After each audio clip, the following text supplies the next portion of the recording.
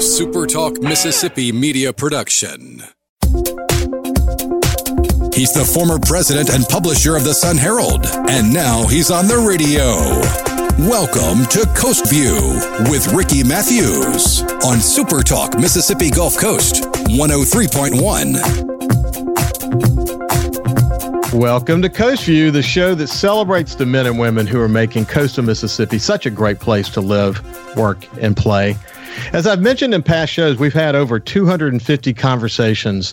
Kyle's been here every step of the way with me. I've got a great content producer in Cammie Crow. It takes a team to pull this off. I really appreciate the work that they're doing, but we really talk to some special people. We get to know well the people behind the public face, those who are making just terrific contributions to coastal Mississippi. And I've got a treat for you today. The Big O, Butch Oslett, is going to be joining me. Let me tell you, before we move over to Butch, just a couple of things. The Butch Oslett Autoplex has been in business for over 61 years. Butch actually bought the dealership from his father, Bubba Oslett, in 1984, who bought the dealership in downtown Gulfport in 1959. Butch has been honored in his community service work countless times over the many years. He was selected to South Mississippi's top 10 business leaders by the Sun Herald and was featured as Time Magazine Dealer of the Year in Mississippi in 2001, which is actually a fitting honor because his father, Bubba Oslett, was named a Time Magazine Quality Dealer in 1976. The family legacy, the community service, the legend of the Big O. I want to welcome Butch Oslett to Coast View this morning. Good morning, Butch. Ricky. Good morning, Rick. How you doing, buddy? I'm doing fantastic. I woke up this morning. I'm blessed, baby. I'm blessed already. We both did. Thank God. We both did. I've really been looking forward to this conversation, Butch, because we've known each other for an awful long time, and I look forward to kind of sharing a little bit more about who Butch Oslett is to our listeners. So you ready to rock and roll? Let's rock and roll and get it on. Come on. Hey, why don't we do this to begin with? I'm just curious. How's business these days? Are you guys finding your stride managing business in the pandemic? I tell you what, it's fantastic. The only month that was tough was April, but of course April was blocked out on everybody. You couldn't get out of your house, and it was a terrible time for all of us in America, especially here in South Mississippi, where tourism is so important to us. But quite frankly, since then, our business has exploded. Our Mazda business was up 38% in July. We were number 3 in the South. Our Ford business has always been great. We're the number 1 Ford dealer in South Mississippi. And in any way you want to look at it, we're very blessed. It doesn't mean we can't do better, and we will do better, but most importantly, we are blessed. So what we're going to do, I want to spend the first part of the show talking about your family legacy. In the second half of the show, I want to get into this incredible community service that is really part of who you are. And then in the last part, I want to talk about the Regardless commercials and the work that you've done in your dealership, the expansion that you've done along the way. But there's an awful lot to talk about. So let me start with this, just to kind of summarize the family history a bit, and then we'll get into sort of what this legacy means to you. But your great-grandfather immigrated from Lourdes, France, to America in the late 1898, and he actually worked in the field of engineering. Your father described him as an extremely educated man, well-educated man. At the age of 13, your grandfather formed his own small business building wagons in New Orleans, and by the age of 21, he became an excellent auto mechanic and eventually opened his own large independent auto operation. Your father, Bubba Oslett, worked with your grandfather during the summer, so it was only fitting, actually, that he would end up in the automotive industry. He went to LSU, got a degree in mechanical engineering. This degree in mechanical engineering actually created some opportunities for him early in his life to get into the dealership business. He eventually opened his first dealership in Jennings and will eventually own a number of dealerships along the Gulf South, including the dealership in Gulfport. Talk to me about your family legacy in the automotive business.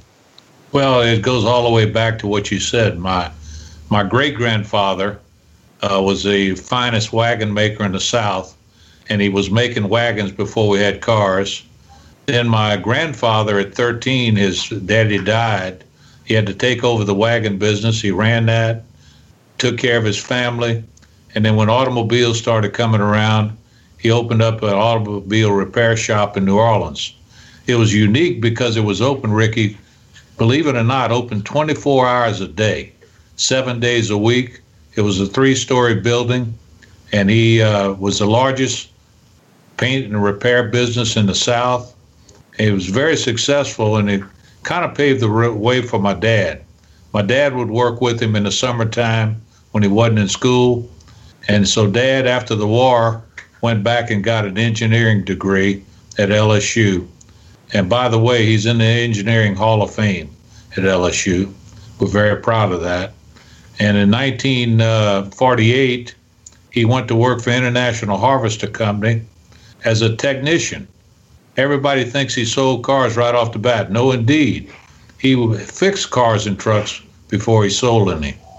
Then in 1952, he decided, I want to have a family and I want to live in a small community where I can raise my family. So he moved to Jennings, Louisiana in 52, opened up his first dealership. In 1959, he came to Gulfport, opened up another dealership. But more importantly than that, his involvement with the automobile industry was enormous. He became the #1 dealer in America on the dealer council. He was chairman for all dealers, all sizes. He was used in a powerful way nationally. He was on the National Dealer Council. I mean, he did so many great things. And quite frankly, one of the best things he ever did was have 10 kids. He was a good Catholic family and had 10 kids, and it really inspired us as we saw what he did in the community. It has inspired me and my brothers and sisters to be very much involved. He once wrote about, I think it was maybe an engineering teacher that told him, he said, okay, you get an engineering degree and you're going to go sell cars? And he said, no, you don't understand. You know, he's using his engineering degree. It takes an engineering degree to be great at what he was doing at the time. Exactly. And he really learned to leverage that. He was always proud of his connection to LSU, wasn't he? Very much so. He's done so many great things at LSU that we followed up with, my family, but we can never accomplish what he accomplished. He was selected the Outstanding Alumnus of the Year one year, worldwide alumnus, #1 alumnus in the world. I forget what year it was, but he was selected that. He, as I told you, was in the Engineering Hall of Fame. If you go to the engineering building at LSU, there's a display of his stuff. He was a great engineer before he ever became a car dealer.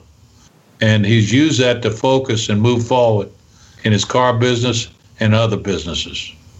He was on a couple of bank boards. He started an insurance and he started one bank in Louisiana. Yeah. And he was on the Merchants Bank board with his good friend Guy Billups and a lot of other good friends. And he just did so many great things. But the biggest thing he would do, and maybe this is not really in your part of the segment that I'm supposed to talk about it, but it's on my mind. Yeah. The greatest thing he would do is every year he would sit down at Thanksgiving with all 10 kids, and just the 10 kids, not the spouses. And he talked about what he and Mama wanted us to do when they passed. And we've carried on his tradition of giving and taking care of other people that have been in the communities that we lived in. And so I'm very proud of my brothers and sisters for continuing on, not only in the car business, but most of my family's in education. You probably don't know that, but most of my family's in education. And the big thing is Dad and Mom left a tradition that has carried on to today. Well, we're actually going to get into the community service in quite some detail here shortly. But you talk about your mom, your father, but your mother, man, she left an incredible legacy as it relates to community service, and we'll talk about that in just a second. Your brother Joel Osterlett is the president of the Bubba Osterlett Chevrolet Cadillac dealership in Jennings, Louisiana today. That's correct. My brother Ricky Osterlett is president of Bubba Osterlett Ford, Lincoln, Toyota, and Jennings, Louisiana. And then I have a brother, Jimmy Ostolet, that's involved in those dealerships also.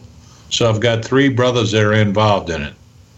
That's incredible. So as you look back on the family legacy as it relates to the automotive industry, it's going to, like I said, you've been established here on the coast for over 61 years. Will it be 100 years at some point? Well, it's up to God, whatever God wants to do with me. So I have family, but none of my family is involved locally. Yeah. And but whatever God's got in store for me, we'll see what happens. I know. Well, look, what we're going to do when we come back, this is Butch Ostolet. We're having the Big O. We're having a conversation with. When we come back after the break, we're going to really get into the community service, because if anything defines Butch Ostolet and his family, it has been the incredible contribution to the community, and we'll talk about where that came from. He mentioned it to some extent just a second ago, but we're going to really dive deep into it. So we'll see you after this break.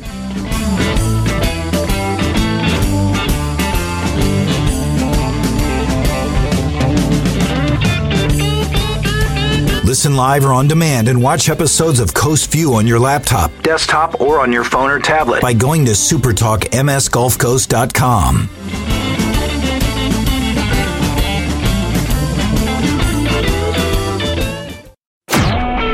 A SuperTalk Mississippi media production.